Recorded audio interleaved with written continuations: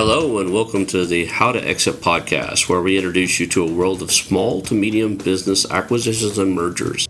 We interview business owners, industry leaders, authors, mentors, and other influencers with the sole intent to share with you what it looks like to buy or sell a business. Let's get rolling.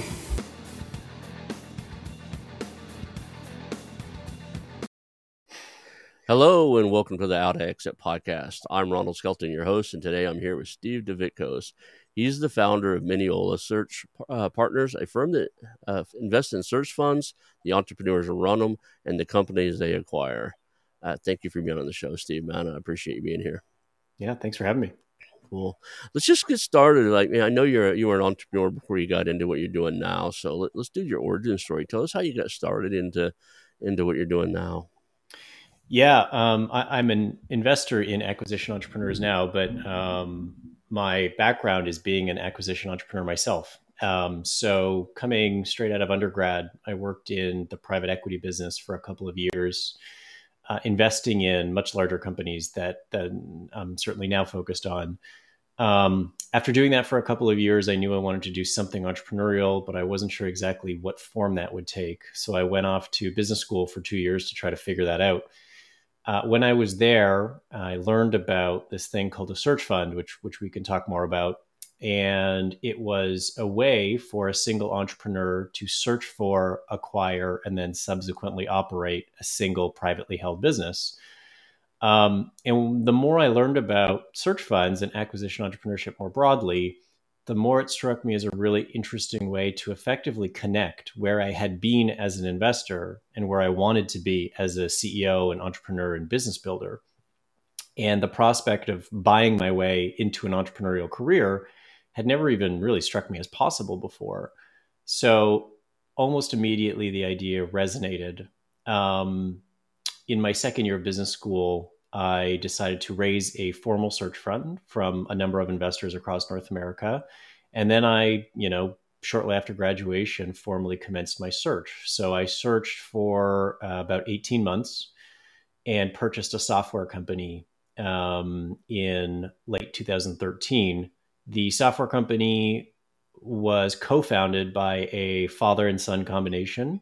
They had been running the business since the mid 90s. So at that point, for about 20 years or so. And the father specifically was in his early 70s and was naturally looking to transition to other phases of his life. And it was really important to them. They were seeking liquidity for their business for a couple of years, but never quite found the right fit. They didn't like the idea of selling to a strategic buyer because, from an emotional perspective, which is very understandable, they didn't want their business to effectively be swallowed up and become unrecognizable only a few years after the acquisition, nor were they particularly excited about selling to private equity with all of the things that often tend to come with those types of acquisitions. So I kind of positioned myself, in a soundbite as a succession plan looking for a single business to succeed. And I think that kind of resonated with them. So long story short, I bought the business from them in late 2013, ran it for 7 years as CEO, and then exited in late 2020. Since then, I've become an investor in search funds and acquisition entrepreneurship more broadly. So now I'm investing in small and medium-sized businesses across North America. Generally speaking, somewhere in the neighborhood of $5 to $30 million in revenue, somewhere in the neighborhood of $1 to $5 million of EBITDA, typically around 40 employees or so, but there's quite a large variation around that, and very frequently with entrepreneurs who are a little bit on the younger side, a little bit on the less experienced side, but similar to me 10 years ago, are looking to effectively acquire their way into an entrepreneurial career. Awesome. And now these entrepreneurs that are, they're buying a business as opposed to getting out of college and going straight into a job. Does your firm provide any type of guidance, mentoring, assistance in making sure that it runs well? Yeah, all the above. I mean, I think my position as an investor is directly informed by my DNA as a CEO, and as someone who has actually been through every stage of this. So I know how lonely the search process can be. I know how frustrating it can be. I know what it feels like to never feel like you're making progress. I know what it feels like to get laughed out of the room when talking to sellers who never think that you can run their business as well as they can. I know what closing a transaction feels like by yourself that would ordinarily be done by like a 4-person deal team at a private equity firm. And of course, being a CEO is just an experience that nobody understands unless you've done it before. And so I tend to work with acquisition entrepreneurs who are doing all of this for the first time. And as someone who has actually sat in that seat before for about a decade, um, my focus is on making their journey easier than mine was and providing them with some of the guidance that I did get that was incredibly helpful. And just as importantly, trying to provide them with the guidance that maybe I didn't get and maybe I wish that I got. And mentorship is a huge part of the search fund vehicle. In fact, it is a cornerstone of it. And there's a lot of great investors that have preceded me, and I'm just looking to just contribute to the community in any way that I can. That's awesome. The We keep using the phrase search fund, and I know when I went through my master's degree program back, I think I graduated in 2007. I'd never heard of it, and so I just thought it was one of like maybe the school I went to or whatever. We were talking about this earlier at another meeting you and I had, and I guess this phrase or the whole thing of a search fund is a fairly recent thing. So, what is a search fund, and kind of tell us a little bit about what that is? Sure. So maybe just to back up a little bit, the concept of a single entrepreneur looking to buy a business and then subsequently run that business, I mean, that's been around forever, right? Right, right. What a search fund is effectively like a more formalized structure to frame that endeavor. So, as I mentioned, a search fund refers to a vehicle where a entrepreneur, often in somewhere in their 20s or 30s, raises a pool of capital to help him or her search for a company to acquire and then ultimately become the CEO of and operate moving forward. So, in a search fund, the entrepreneur raises money in 2 rounds. The first round is pretty small. So, they raise a couple $100,000 to fund their 2-year search for a business. Usually that money goes towards paying their salary, office space, travel, etc. And so investors like me invest in that stage. What investors like me get in return for that is the opportunity to participate in financing round number 2. Financing round number 2 is when the entrepreneur has actually identified the company in question that they wish to invest in, and we help them write the check for that company. And the formalized vehicle of search funds have actually been around for maybe quite a bit longer than most would think. They started in 1985, and it came out of both Harvard and Stanford's Graduate School of Business. I think the first search fund was in the mid 80s. Since then, about 530 search funds have been raised. In the early days, they came out of mostly schools like Harvard, Stanford, and Wharton. In the decades that have elapsed since then, there's a much wider range of schools, a much wider range of backgrounds of the entrepreneurs themselves. And again, this is an entrepreneur looking to raise capital to help him or her buy a business and then become the CEO of that business moving forward. Um, let's just jump into kind of like what is the search fund process? You raise around, like you said, the first raise is to pay a salary, so you have a living, some living money and travel money to go do the search. Do you help with the search criteria, like showing the entrepreneur how to pre-qualify a business and what they, help them decide what they should be looking for? Or is that all on them? It's a combination of both. I mean, the entrepreneur, him or herself, is effectively free to pursue targets in any industry that they choose.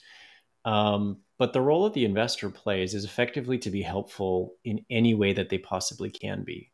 So, very, very tactically, as I learned while searching for my own business, there's a lot of tactical just stuff that needs to happen. So, it could be as tactical as, what technology stack do I use? How frequently do I reach out to sellers? What's the email automation engine that I should use? What CRM system should I invest in? Um, it can be as tactical as that. And very frequently, less tactical advice would be, well, what's a good business look like? What does a bad business look like? What about a good industry or a bad industry? How do I structure certain deals? How do I make sure that the seller still keeps skin in the game? What mix of equity and debt should I use to finance this acquisition? To what extent do we identify key person risk in the seller, and how do we structure around that? So, as your listeners are likely to appreciate, there are about 1,000 variables that one must consider when searching for and acquiring a company. And as a result, there are about 1,000 different ways that experienced investors can help them along that journey. I would say that search funds as an asset class tend to target, but not always, particular types of businesses in particular types of industries. So, generally, from a size standpoint, again, there are exceptions to this, but speaking broadly, somewhere in the neighborhood of $5 to $30 million in revenue, maybe an average would be 7 to 10, something like that. Somewhere in the neighborhood of $1 to $5 million of EBITDA. Again, an average might be around two or so. Almost always owner succession. So the founder CEO is looking to exit the business in some orderly way over an agreed upon period of time. The industries tend to be more service and technology oriented. They tend to be more frequently B2B than B2C. They tend to be in asset light types of businesses that don't require a lot of capital to scale.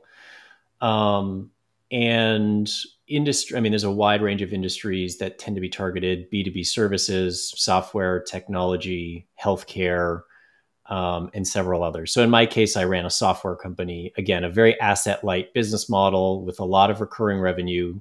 And recurring revenue tends to be another widely seen characteristic because it lends itself quite well to a first time CEO running it. And maybe that's an appropriate kind of title page to put on it: is you're looking for both a business model and an industry that lends itself very well to a first time CEO. So what's an example that does not fit that description? Maybe like a mining company, for example. That would be like the antithesis of a search fund investment. Hmm. But something like a software company, an alarm monitoring company, a staffing agency, a managed service provider, those tend to be all like asset light businesses that demonstrate recurring revenue characteristics, and broadly speaking, lend themselves reasonably well to a first time CEO running them. You say it's your first time CEO. Are there search funders out there who, like, people that are putting together funds looking to buy companies that you would, maybe they've already sold a company or thing, or is it just primarily straight out of college? No, it's all the above. Okay. Basically, any entrepreneur who is looking to purchase a business and subsequently assume the CEO role is totally fair game for a search fund. So it can be as kind of inexperienced as someone coming straight out of business school with maybe only a couple of years of work experience under their belt, and can go all the way to an entrepreneur who is in his or her 50s who has done this many times before and is looking to do it again. The median age at the start of a search is 32 years old, but there's a pretty wide standard deviation around that median. So any and all entrepreneurs who are, effectively looking to do this, there's certainly no recipe or formula that needs to be followed. It's interesting is I have a group of people I know that are in the acquisition entrepreneurship, and I was talking with some of them, and you know other than they've joined searchfunder.com, a lot of them weren't taught and didn't know what search fund was, because they went straight from owning and running their own business to deciding they either sold, exited, or whatever, and they decided they want to buy another one. They've hired mentors, coaches, or whatever to help them do that, but not going the traditional route. It's not a very common, you know, it's just like one of those things. If you don't know about it, you don't know about it, right? A lot of Mhm. people don't know what a family office is. Yeah, um, and to be fair to those listeners, prior to going to business school, I didn't know what a search fund was. I had never heard of it. This is not something that one emerges from the womb understanding. In fact, my graduating class was 2012. That was the first formal entrepreneurship through acquisition or search fund class offered by the school at that time. I think Stanford might have been the only one prior to that point that had formalized ETA education. mhm. So, for that reason alone, the randomly selected listener cannot be blamed for not necessarily knowing what a search fund is. Now, I would suggest that substantially all of the leading business schools in the United States now have formalized search fund or entrepreneurship through acquisition courses, as well as student-run clubs and things like that. So it is very quickly becoming part of the formalized education process at a pretty wide range of business schools, not just in the U.S. but now across the world. Yeah, we do have a small section of our listener base that are on the investor side, and meaning not just they invest in companies, but they'll help fund deals and stuff. What is in it inside of a search fund? What is in it for the investor? Yeah. So speaking of the kind of formal search fund structure and mechanism, as mentioned, for investors like me who fund your first 2 years looking for a business to buy, from the entrepreneur's perspective, first off, they get a meaningful salary while they're looking for a business to buy. And they get, on average, a group of 15. That's how many investors tend to be part of the average cap table. Experienced investors who are both ready and willing and able and excited about helping them in any way that they can. Um, in return for that, we as investors get the right of first refusal to invest in the deal in question once the company has been identified. It is the right, but not the obligation to invest. Once the search entrepreneur presents the opportunity to investors, we say yes, individually, we say yes or no. And to the extent that one of us says no, then the entrepreneur is free to raise money from wherever they want. You just have to kind of give us the first look. Um, in addition to that, as investors, I often used to say when I was running my company, the unfortunate reality of having investors is at some point they need their money back with a suitable return, hopefully. So as investors, we get to invest in really smart, really driven, ambitious, high integrity entrepreneurs. We get the opportunity to work with them frequently. For example, we tend to sit on the board of these companies. That helps the entrepreneur in what are probably obvious ways, but is also incredibly fulfilling and interesting and satisfying for folks like me who have kind of been in the CEO seat managing a board. Um, and selfishly, we get to invest in some awesome businesses run by awesome entrepreneurs, and it's a cool space to be in, especially as someone who has worn the CEO hat and knows what the blood, sweat, and tears feels like. The opportunity to utilize and leverage the lessons learned and mistakes made to help not just one entrepreneur, which would be the case if I just decided to do it again, but to help dozens of entrepreneurs running dozens of different companies across, potentially dozens of different industries. So it really provides investors like me with a way to kind of scale our experience and our time in a way that allows us to be as helpful as we can to as many folks as we can while still, maintaining an intimate relationship with each of them. Got it. Now, guy comes, out of college or out of a business. They're looking to acquire their next business.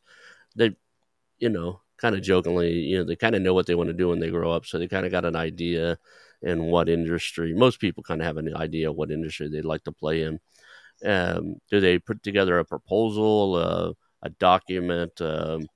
Is there a pitch to you guys? Yeah, so we'll take each round of financing in turn. So starting with the first round of financing, this is when the entrepreneur is just raising what's called search capital, which is exactly what it sounds like, the money to fund the search. So at this point, the entrepreneur doesn't have a lot to go off of with respect to raising money. They can tell investors about themselves, what schools they went to, what jobs they had, why they want to do this, etc. Often, the document in question is called a PPM or a private placement memorandum. That is effectively the only document that investors like me have to go off of when deciding whether or not to fund any entrepreneur search. Almost always in any given PPM, one of two things will show itself with respect to industry. Option number one is, let's say an entrepreneur has a very, very specific industry thesis. Let's say he or she used to be the CFO at a sleep clinic, and they say, you know what, I love everything about the sleep clinic industry. I'm going to scour the earth and find one sleep clinic to buy and operate in the United States. That does happen. Other times, It is more of a opportunistic or industry agnostic search that says, hey, I don't know exactly the industry I'm going to buy in yet, but here are the characteristics of the industry that I'm going to look for. And here are 3 example industries in which I'm actually going to start, just to make this a bit more of a manageable process. In that latter category, what ends up happening most frequently is the entrepreneur suggests, let's say, 2 to 3 industries that she intends to buy in. Very, very, very frequently, she does not buy a company in any of those industries. Um, and as a searcher myself, I think I can speak to why. Number one, I think one of the things that I learned is just the staggering, overwhelming number of companies, small private companies there are in North America, and by extension, the overwhelming number of industries that exist in North America, most of which, Ron, you and I have still never heard of. I remember working with brokers, business brokers, investment banks, accounting firms, et cetera, and I would get a offering memorandum from them. And in many cases, my first reaction after reading it was, "Oh my goodness, who knew that companies like this existed? Like, who knew that this industry existed?" So I think that reality is probably one of the reasons that informs why many search entrepreneurs don't actually buy in the industries that they set out to buy in. The second would be, again, informed by my experience searching. Let's say you really like industry X, but then you take a deep dive into industry X, and maybe the valuations are too high, or maybe just not enough companies are for sale, or maybe there's a private equity firm that's consolidating the industry and you just can't win on price. And maybe in the course of evaluating industry X, you actually learn about an industry that is tangential to it. So maybe they're a service provider to it, maybe they sell products into it. And the more you learn about that industry, sometimes you say, oh, this is actually more attractive than industry X. I'm going to pivot there.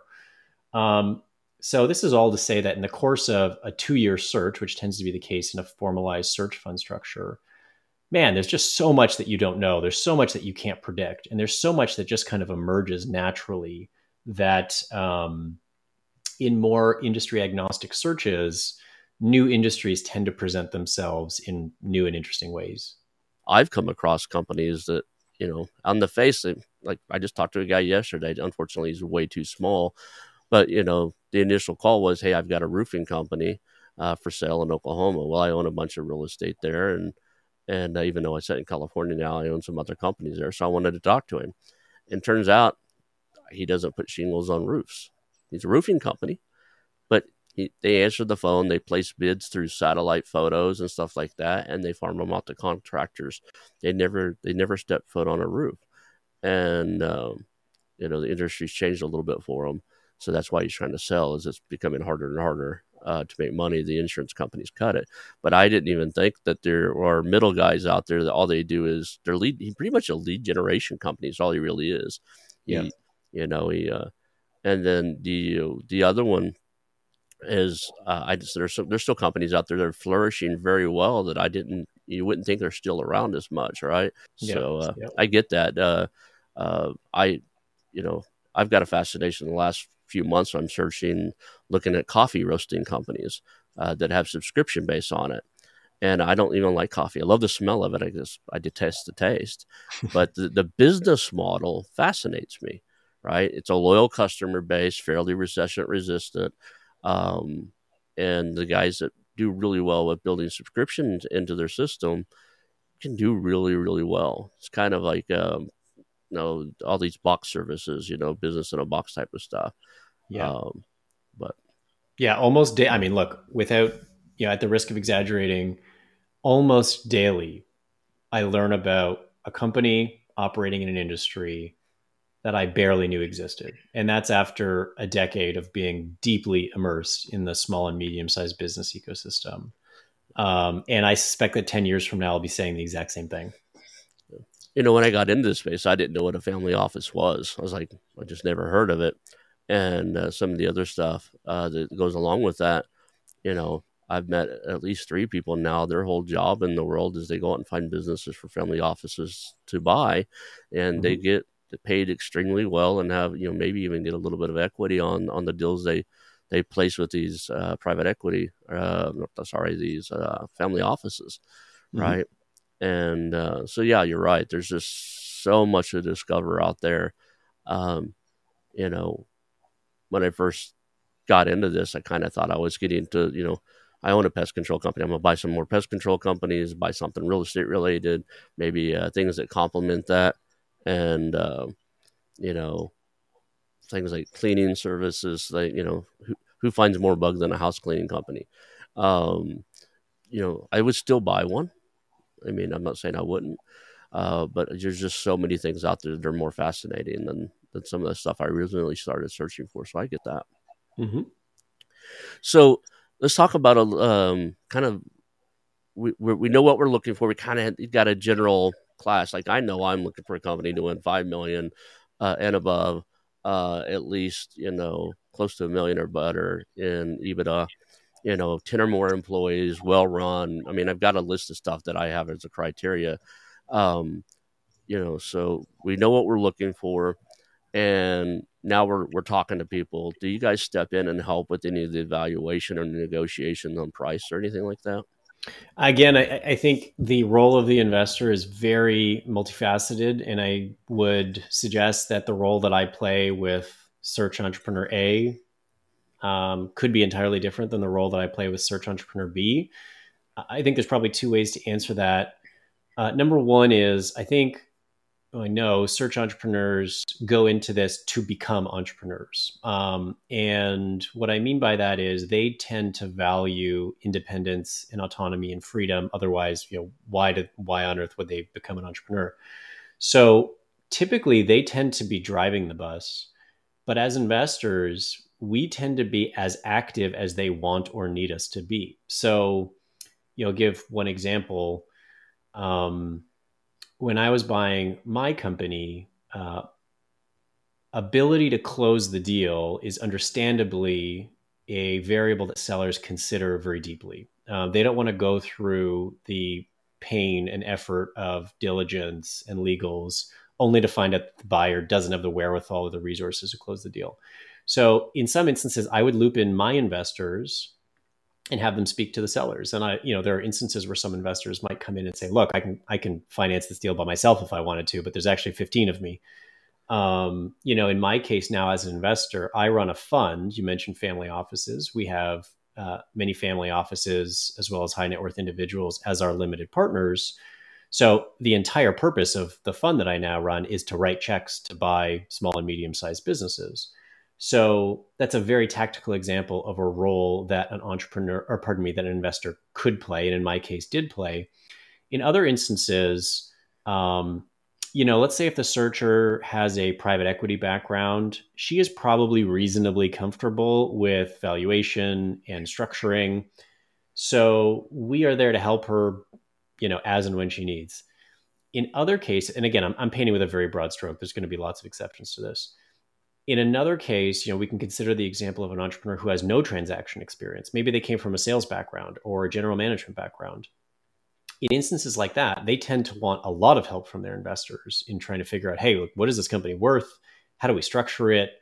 How do we mitigate, risks A, B, and C? And in instances like that, investors will be very active.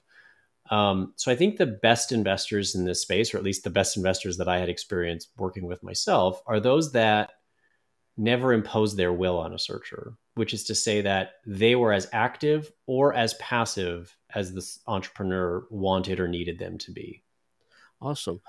What's the I guess as an investor, your long game is there's an exit. There has to be some way for you to get your money back, right?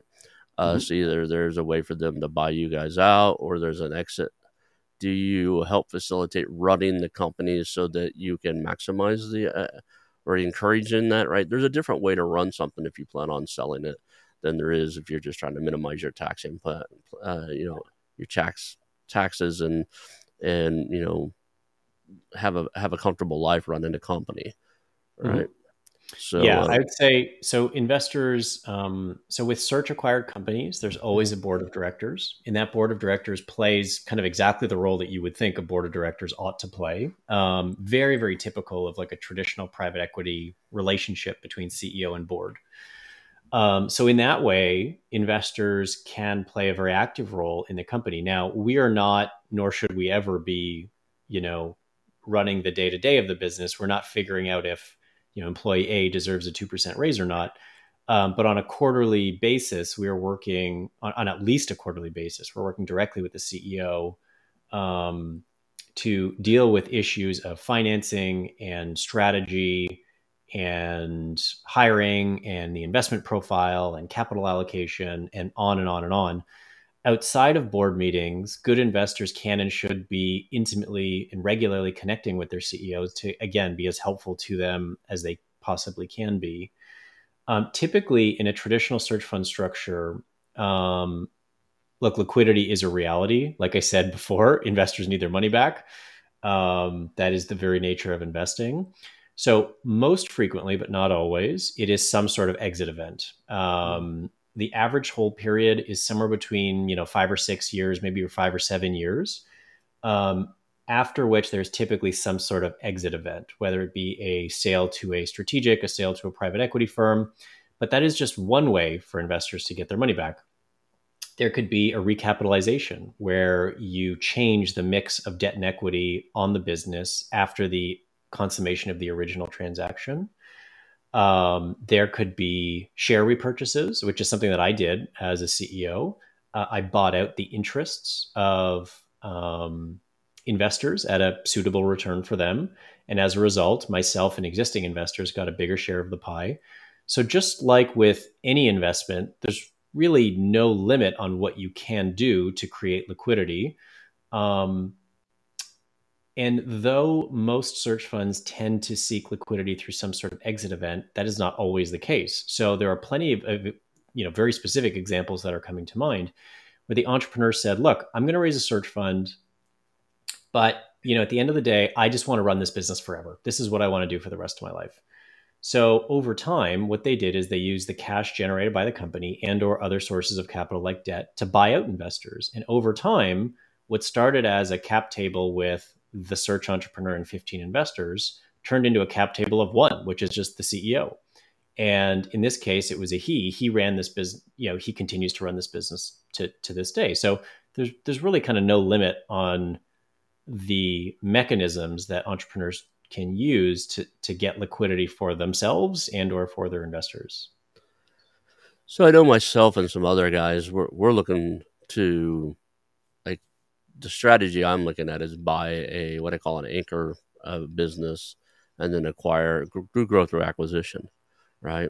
So in your scenario, a search fund scenario, an entrepreneur buys a business and they're running it and they're looking at ways to grow it. Do you guys support and help fund subsequent, I can't even say the word, subsequent acquisitions to where they're acquiring for acquisition, for growth? Or Yes. Yeah, very frequently. So, again, just to illustrate, two, I guess, extreme, for lack of a better way to put it, examples. On one hand, a search entrepreneur can buy a single business and just say, look, I'm not planning to buy anything else. I'm going to create returns through capital structure, capital allocation, organic growth, et cetera. On the other side of the spectrum, an entrepreneur could say, hey, industry XYZ is incredibly fragmented. The largest player in the space owns less than 5% of the market. It is owned by a bunch of, quote, mom and pop operators. I'm going to buy one company as a platform, and I'm going to use that platform to roll up a bunch of other ones. And that's how we're going to create growth. Okay, great. And then anything and everything in between. So right. Again, there's kind of no limit necessarily on the value creation strategy that's pursued. So I love the fact that it can be as creative as both the investor and the entrepreneur can agree upon, right? That's right. It's just like a simple capital allocation decision. So if the company in question has, I don't know, I'll just make up some numbers, $2 million kicking around, it is the CEO's decision along with the board to say, well, what is the highest and best use of this $2 million? Should we hire some more people in our existing business? Should we release a new product, or should we just go out and buy a competitor? And it's a capital allocation decision. It is on a risk adjusted basis, where do we see the highest return as it relates to the use of that capital? So, like I said, there's kind of nothing kind of profoundly restrictive about search investing.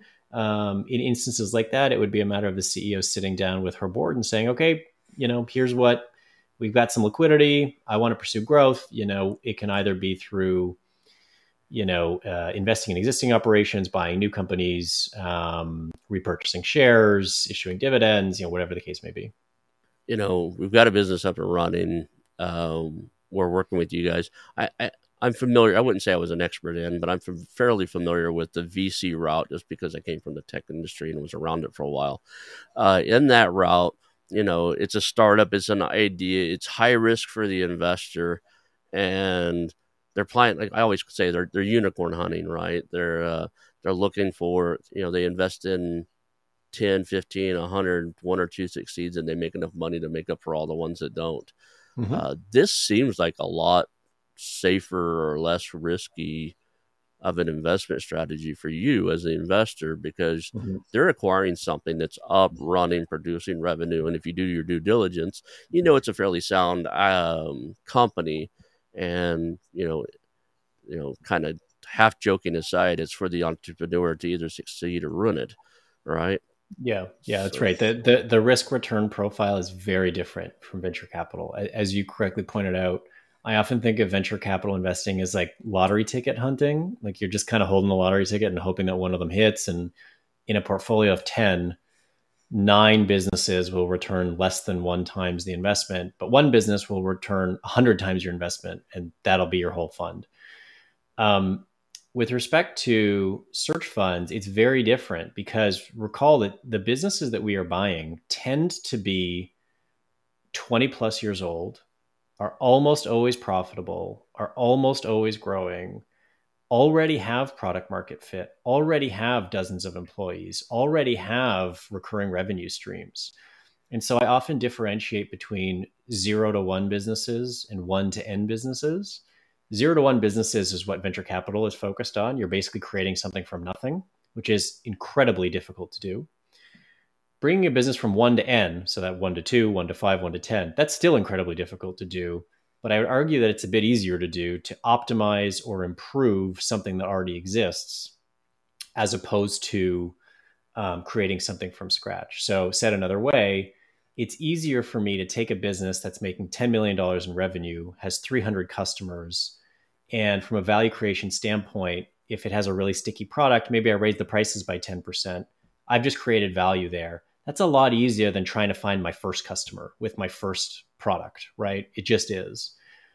So while venture capital can produce, 100x returns, um, since 1985, search funds, if we can think of it like an asset class, so to speak, um, on average, over the 530 or so that have been launched since 1985, the average IRR to investors or internal rate of return is in the mid 30s, and the average multiple of capital is 5x. So, as an asset class, search funds over the past couple of decades have outperformed public markets, private equity, private debt, infrastructure, real estate, and venture capital. So even though, I remember 10 years ago when I described a search fund to my mom for the first time, she was like, "What the hell are you doing? I don't really understand what this is." And it sounds a bit ridiculous, admittedly, that an inexperienced entrepreneur who's never run as much as a lemonade stand in his entire life is going to go buy a real business and be the CEO of it. But clearly, we've got a couple decades of data to suggest that there's something here and this works. I got it. Now, inside of the VC route, if you, there's 2 parts of this question. I'm trying to figure out how to form it. So I'm gonna take a different route. So, in my experience, in my opinion, I honestly think it takes a different person, a different CEO skill set to go from an idea to selling product number one Mm-hmm. than it does from selling product number one to say about the 5 million mark, maybe the 10 million mark. But there's a point in which it's no longer bootstrapped; it's actually running, and the growth strategy and everything kind of needs to shift. And it takes a different set of skills to go from that, let's just say 10 million, to the 25, 30. And honestly, I think there's another level. Once you're at about 25, I think it's a whole different skill set to get from Mm-hmm. 25 million to 100 million. I know in my search what I'm looking for and where I fit in. I would probably run that 5 to 10, maybe up to 20. At some point, I honestly know I need to pull myself out and put a different CEO in, right? Because there's a different, especially if you start looking at things like going public and other stuff, right? What is the approach from search funds from you guys on guidance towards these entrepreneurs when it's time to tell them, like, hey, look, if you want to take this any further, we probably ought to bring somebody in with that skill set? I think in many ways, I would enthusiastically agree with what you just said. And I think the reality of what you just said underlies why search funds exist in the first place, which is to say that founder CEOs who founded the business 20 years ago and are still running it, oftentimes the realization that leads to a sale in the first place, and specifically a sale to a search fund, is just that. The founder says, hey, I've taken this business as far as I can. It's been 20 years. I'm incredibly good at taking a business from nothing to something. But now that, let's say, we're at $10 million of revenue, a new set of eyes, a new set of skills, maybe a new infusion of capital is necessary to take this business over the hump and get us to our next growth inflection point.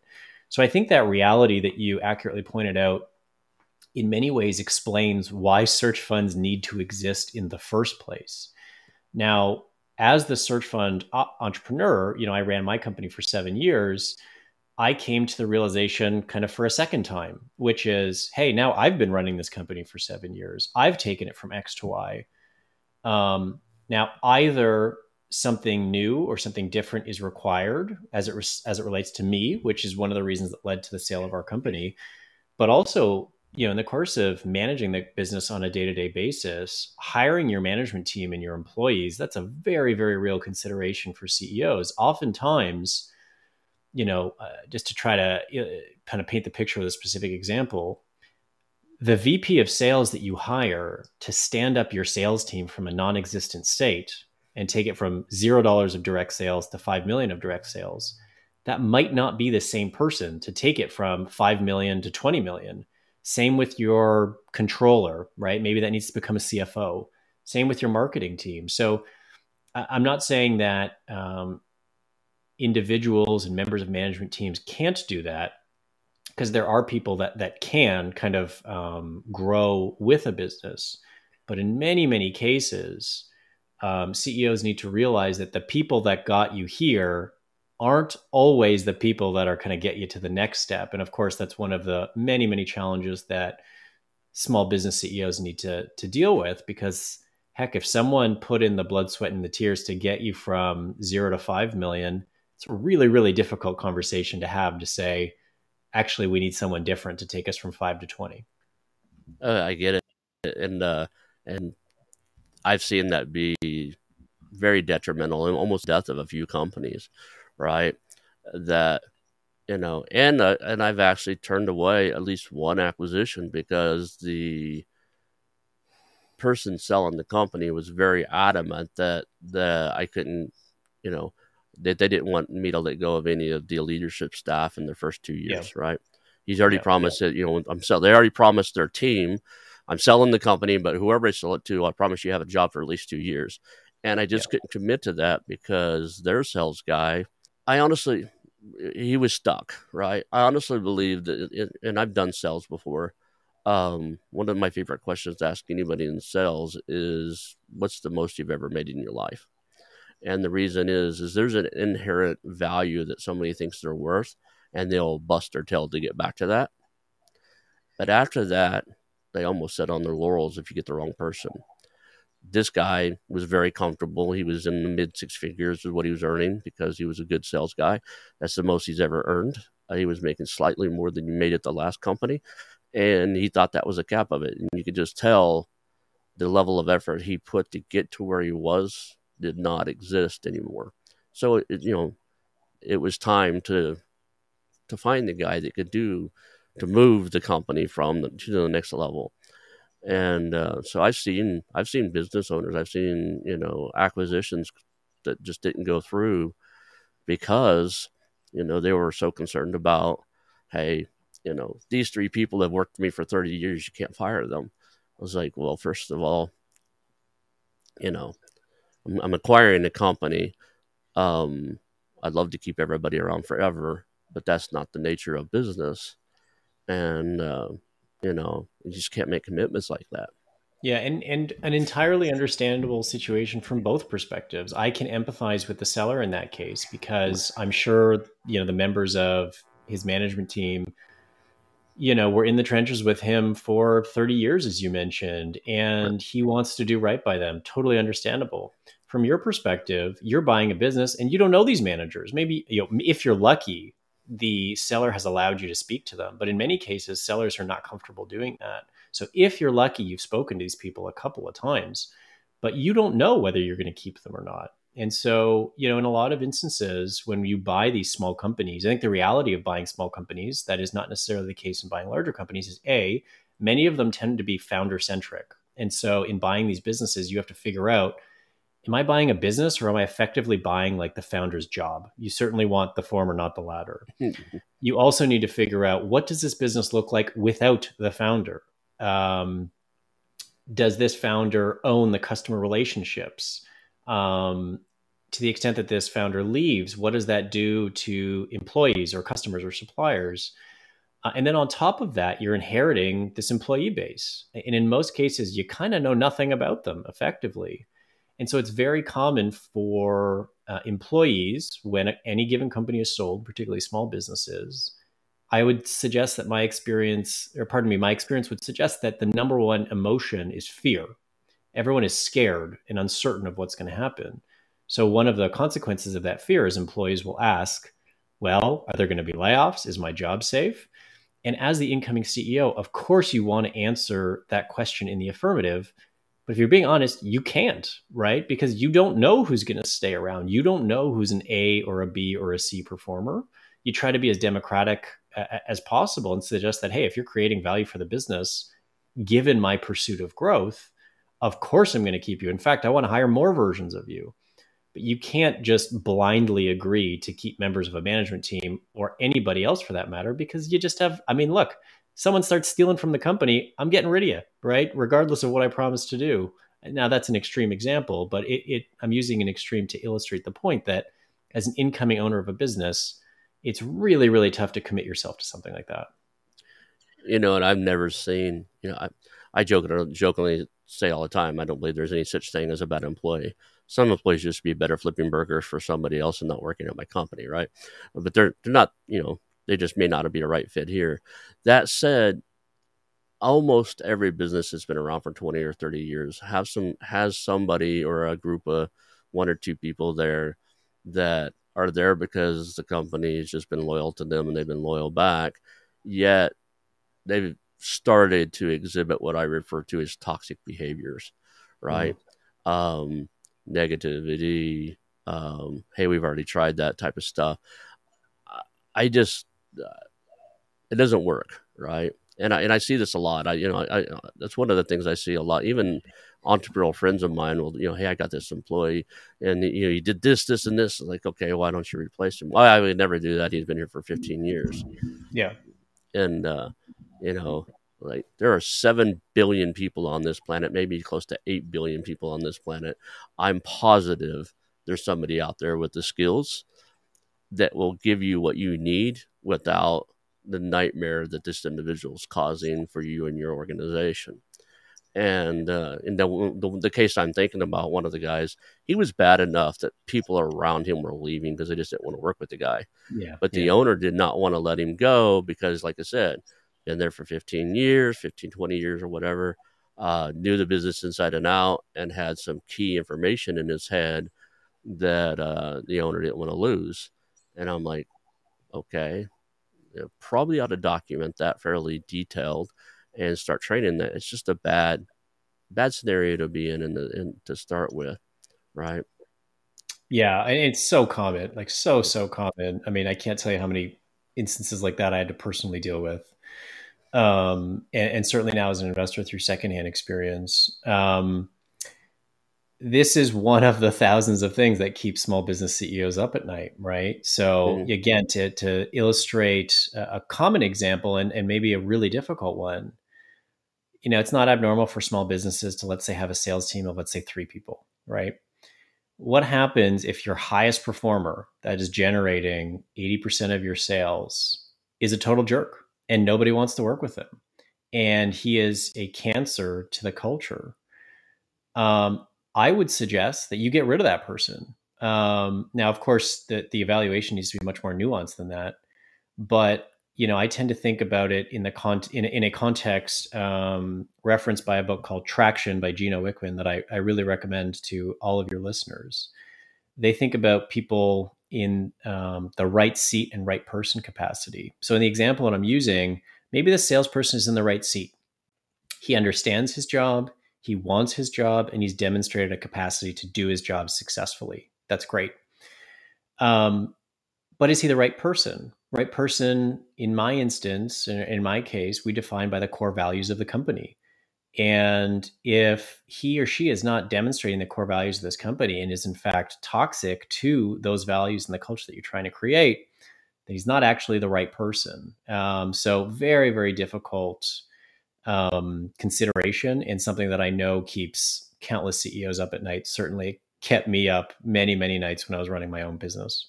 Hey, Steve. It looks like we're hitting the top of the hour here. We're hitting the end of the show time. What's one big takeaway that we could have as far as like something? What's the main thing people need to know about what you do in search funds? Yeah, I mean, maybe it's instructive to go to where we started, which is to reiterate the concept that acquisition entrepreneurship is not anything particularly new. For a very long period of time, people have always been looking to pursue their entrepreneurial dreams through acquiring an existing business. Maybe for folks who are less familiar with the concept of a search fund, I guess it may be instructive to reiterate or to remind people that this is a way to put some structure and some process and some guidance around what is otherwise a very intimidating undertaking. As someone who was a solo searcher, meaning that I didn't operate with a partner, for what are probably various obvious reasons, I found it to be an incredibly lonely journey. For many different reasons. But I think when you surround yourself with investors, as I did, you come to appreciate that while you may be alone, you don't necessarily have to be lonely. When you get folks on your team who have experience doing this, who have searched themselves, who have acquired themselves, who have operated as a first-time CEO themselves, there's just a lot of mistakes that don't need to be made for the first time again. And to the extent that someone is considering becoming an acquisition entrepreneur, but maybe is a bit worried about their lack of experience, maybe they don't have transaction experience, maybe they don't have leadership experience, there are ways that you can structure around that. And I found a search fund was just such a structure. That's awesome. What would be the best way for people to reach out to you? How would you prefer people get in touch with you if they have something that they want to chat with you about? Sure. So my website is mineolasearchpartners.com. Again, Mineola is spelled Mineola. I'm also very findable on LinkedIn. My last name is Divitkos, Divitkos.